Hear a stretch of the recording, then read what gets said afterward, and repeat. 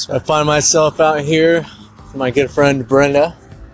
We're out here walking in the cold on another segment of comedians walking to get munchies. We're smoking some weed with our buddy Aaron. Smoking some pretty good weed. Some homegrown weed. Can't get it at the dispensary. It's fucking awesome. Look purple. Had little trichomes on it. It's super sticky, super dank.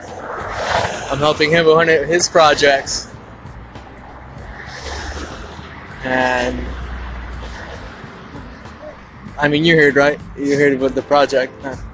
Yeah. I was gonna help him with.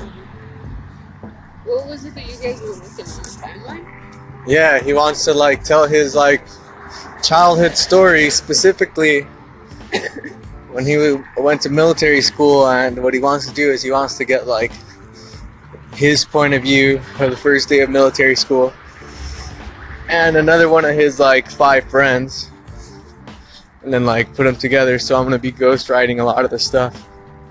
Now, and I'm excited. What's ghostwriting? So ghostwriting is like if you want to write like a funny book on like something, an event in your life, you get a ghostwriter to sit there and like write down like notes and bullet points on aspects that have happened. Yeah. That's cool. You pay them off to like write it for you, but you tell them what to write. So that's pretty cool. I've been getting into that. Awesome. And yeah, I think it's pretty cool.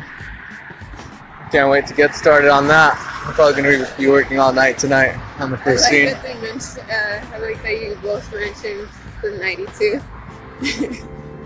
Yeah, right? Yeah. Yeah, I thought that was funny. You wanted the timeline to be around 1992. That's the first thing you said, the first year he mentioned. And I was like, okay. And then he like tried to switch it up, and I was like, no, we'll keep it on 92. Like that's the year I was born, you know? So while your story's going on, someone's pushing me out, you know? You know, I'm coming into the scene. I'm being told my earthly duties, what I'm gonna be doing. That's funny. Yeah, so I'm excited for that.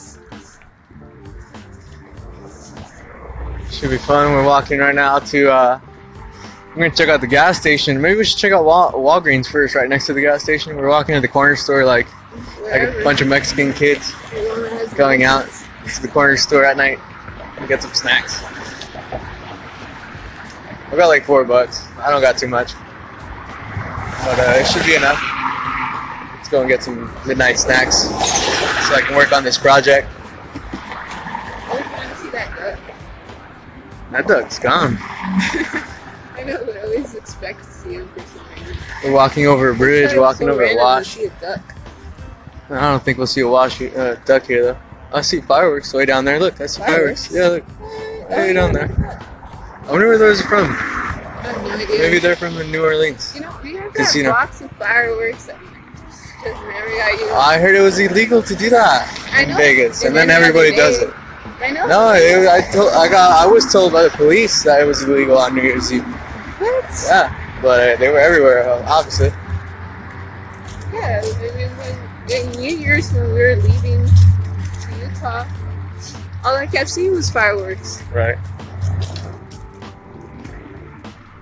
I don't know. Who told you this? What, cop?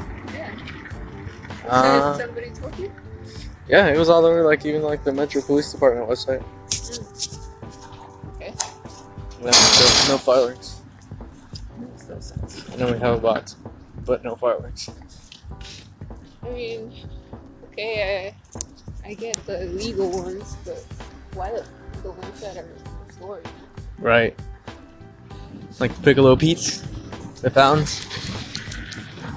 It's not artillery, you know.